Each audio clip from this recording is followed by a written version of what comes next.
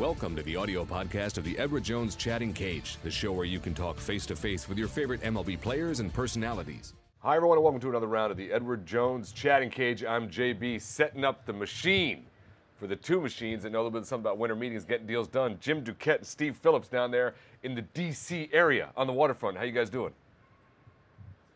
Doing great. JB, what's going on? I'm hanging out on the internet, as I'm prone to do, and there's a lot of questions from fans.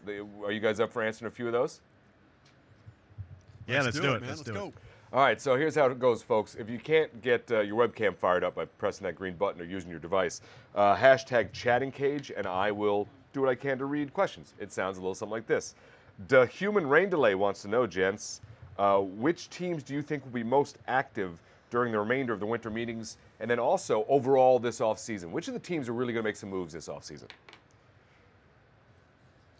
You know what? I think we've been talking a little bit about this, but the Nationals they've been active, but they haven't been able to pull anything off. So I'm going to take one team in the Nationals. If there's a second team, I think the Dodgers may be beyond here because they haven't filled a lot of their needs. So I'd say, Steve, those are the two that I would say. What about you? Yeah, I think Chicago White Sox, now that they've moved Chris Sale, they're getting a lot of phone calls on Jose Quintana. There's some thought about Jose Abreu, Todd Frazier, maybe even David Robertson at the end of the game. So I think the White Sox likely are fielding a lot of phone calls. They may not get deals done here still, right, but I think that before the holidays, they're going to probably make a couple other deals. All right, that's outstanding insight from the two gents down there, the GMs who have sat in those chairs and made those deals. There you have it, folks, just like that. Use the MLB Fans app. Join us here in the show. Get your questions directly to those guys so that I can just hang out and listen, because that's really what I am most best at. In the meanwhile, hashtag chatting cage, you can fire that up or join us here in the show if you have the device. I think we got a fan coming right now, and we do.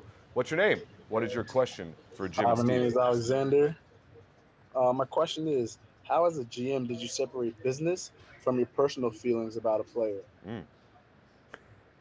Good one. That's an interesting one. I think that look, I think that you always have to try to do what's right for the organization.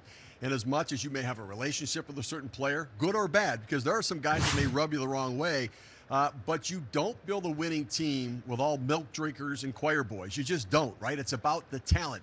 And I think you have to weigh, the chemistry of your team, being able to make it all work and put it together. But the bottom line is, what talent can you find when it comes into it? And a lot of times you have to put your own personal, emotional relationship feelings aside. I don't know how you found it, but I don't think you can let that get in the way. No, it's hard not to, because you're around these guys so much. And, from the front office perspective, you were in the clubhouse a fair amount, so you got to know them, you got to know their families, and the families, the families are around a lot during the course of the game. But I think the good general managers and the guys, even now, they've even talked about even like Rick Hahn, when he talked about Chris Sale. He drafted Chris Sale. He brought him up, gave him his first opportunity, and then had to trade him. He said, I tried not to think about the person. I had to keep my head focused and looking straight ahead and doing the deal. And then afterwards, you could kind of commiserate or share the stories, but it was very, very difficult to kind of keep that separate. I think the Blue Jays are facing that with Edwin Encarnacion and Jose Bautista. Both have been there for a long time. They've been very important players.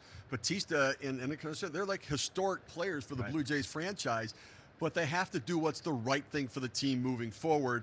And unfortunately for Edwin, it definitely means he's not coming back. And with Jose, there's a shot still with an opening in the outfield, but it may be that he's not the best fit. They're going to have to part ways, and that could hurt personally, but also from the fan base, there could be a reaction. All right, great question from a fan there, getting some insights into what it's like on a personal level to actually have to make deals that involve, human beings, players, and contracts. That's part of the nuance to the job. This is the Edward Jones Chatting Cage. Another fan is with us. What's your name, young man? What's your question for the two gents? Hi, my name is Mauricio, and the Nats have positioned themselves in the trade market and the free agent market to make big moves this offseason. Other than McCutchen, Chapman, and Jansen, the obvious targets, which people do you think the Nationals should target in order to improve the team?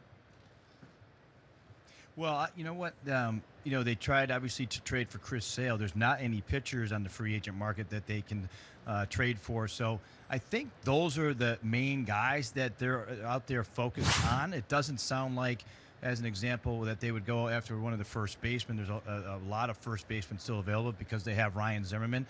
I thought they might go after Stevie and Desmond, just to reunite with him, but he ended up moving on to Colorado to play first base. But they have, I think, a center field spot, and they could move Turner to shortstop. So I think you hit on the right guys, though. I think the closer market, and they've been talking a little bit about trading for Alex Colomé with the Rays instead of paying the high price tag for the closers right now with Chapman. Although I don't know, what do you think about Chapman versus Jansen? Is Chapman a better fit there because of Dusty? Yeah, I think he probably would be, but I agree. I don't know that they're going to spend the big money for that because they're in on McCutchen. If they don't get McCutchen, I've heard Dexter Fowler potentially tied there. They're also in on Jose Quintana right now. They lost out on Chris Sale, but one of the advantages they have is they know who the White Sox like in their organization. We go back to our days when we didn't get Kevin Brown, but we were able to get Al Leiter because we knew who Dave Dombrowski at the time with the Marlins liked in the organization. So I think certainly that. I think Greg Holland may end up being a low budget, more of a value pick at the closer's role coming back from Tommy John, because I just don't know that the Nats are going to jump in with the Yankees and the Marlins and the Dodgers for the big two closers at the end of the game. Great question from Mauricio, and excellent insight and answers again from our two former GMs sitting there on the couch.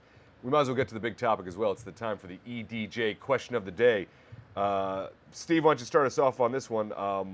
Just overall, what do you think of that Chris Sale trade? Well, I think for the Boston Red Sox, for Dave Dombrowski, the process I thought was amazing. The patience he showed to let everybody else get out there, say that they're interested, put out there what prospects that they might be willing to consider. Dave Dombrowski just waited and said, okay, well, if the Nationals are willing to do this, then I'll pick this guy and this guy and this guy from among my pool, and I'm not going to overpay, but I can do better than the names that the Nats have out there. It's a huge deal. They get one of the top 3 pitchers in the game, the front of the rotation. They take last year's Cy Young Award winner and put him in the 2 spot or the 3 spot in the rotation. They add length and depth and impact to that rotation. They really put themselves in a position to be the top team in the American League. From the White Sox perspective, they got an impact stud prospect in Moncada, a big, huge power armor in Kopech, and a couple other prospects as well. They got good talent in return. Not necessarily as major league ready as I thought they might, but still some high-end talent. I had a chance to talk to Rick Hahn earlier today, and he talked about that a little bit. Moncada was their key guy, but they wouldn't have done it without Kopech either. It had to be the two of them, and if that's where I think you started to hear some other names with the Nationals, their top 3 guys. It was pretty expensive from the National side, but I thought Rick Hahn did a terrific job. He told me he didn't have conversation with Dave Dombrowski for several weeks, and then he opened it back up on Friday and said, hey, listen, this is coming to a conclusion. Here's where I am. You're going to have to make your best offer, and they sorted it out over the next 48 hours.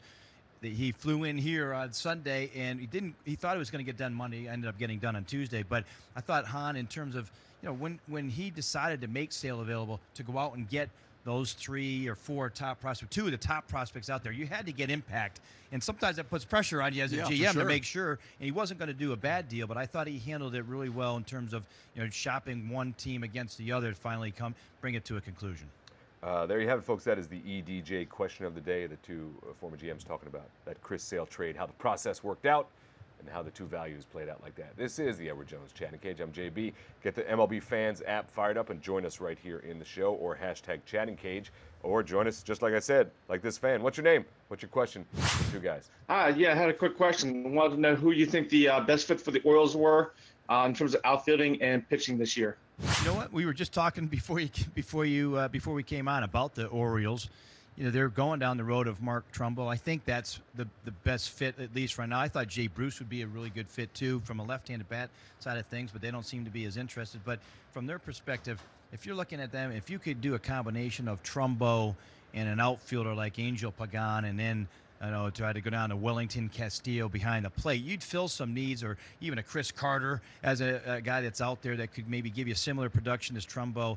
Higher strikeouts, a little bit different hitter, but he could give you the power. I think if you had any combination of those 4 guys, Steve, I think that's what the Orioles may end up doing. Yeah, I think for the Orioles, the one thing I would avoid if I'm them is, the Mets have both Jay Bruce and Curtis Granderson, right? They've had some conversations there, but the Mets want bullpen help in return. When you look at the Orioles' ability in the way that they're built to win, they need as strong a bullpen as possible. And so to do any deal where they weaken their bullpen to improve their offense, when they could go out in the free agent market and improve their offense, just doesn't make any sense to me. So I don't suspect that they're going to make a Curtis Granderson, although I think Granderson would be a really nice fit, right? To be able to play in the corner, to be able to be a table setter for the team, to be able to get on base. You know, Bruce, a different sort of a hitter, more of a run producer, certainly the power factor there.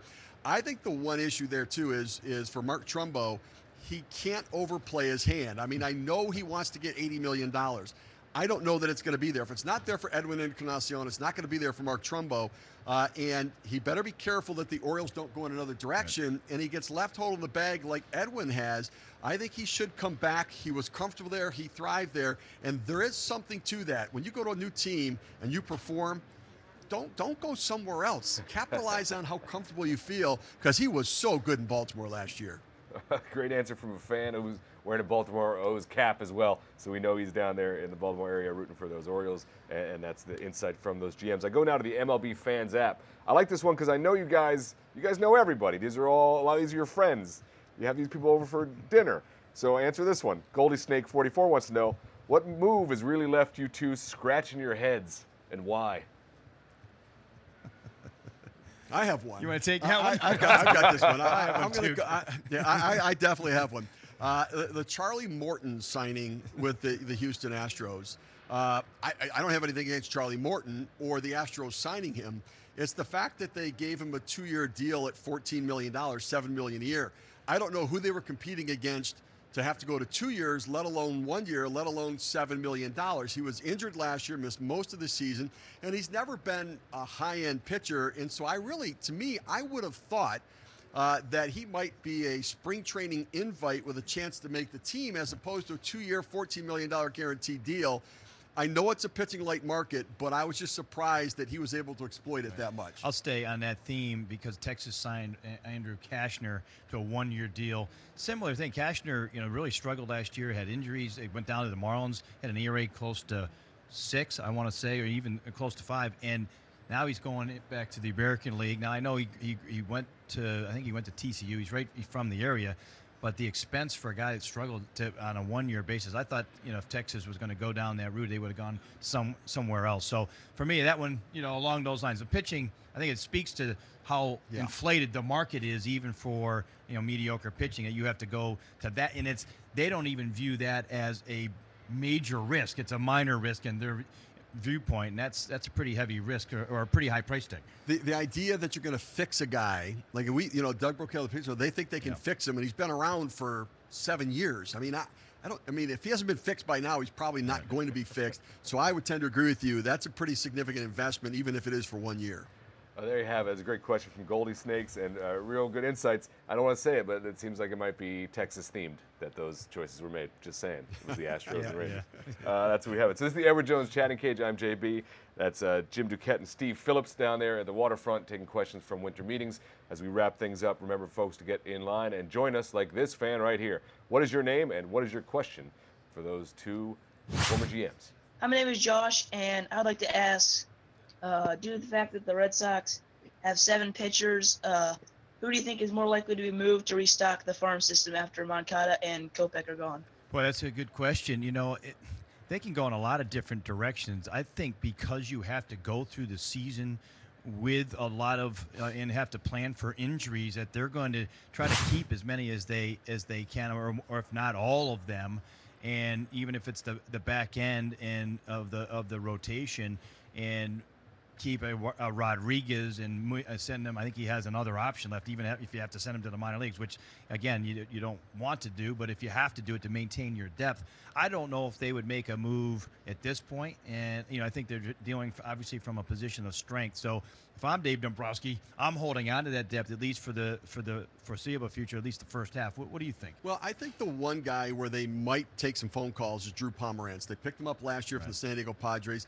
If they can in some way trade him in a starting pitching light market and bring back a couple of relievers where they're trading pitching for pitching, but they're maybe reconfiguring that talent on their roster in a way. Because I think, in addition to Tyler Thornburg, who they picked up, which is a great acquisition by Dave Dombrowski yesterday as well from the Brewers, if they could add another arm or some balance or a left-hander into the bullpen, Pomeranz might be the chip to be able to do that. I know there's been some thought the Seattle Mariners have interest in Pomeranz, so maybe there might be a deal there because the Mariners do have some strength and some power arms out in the pen. Right.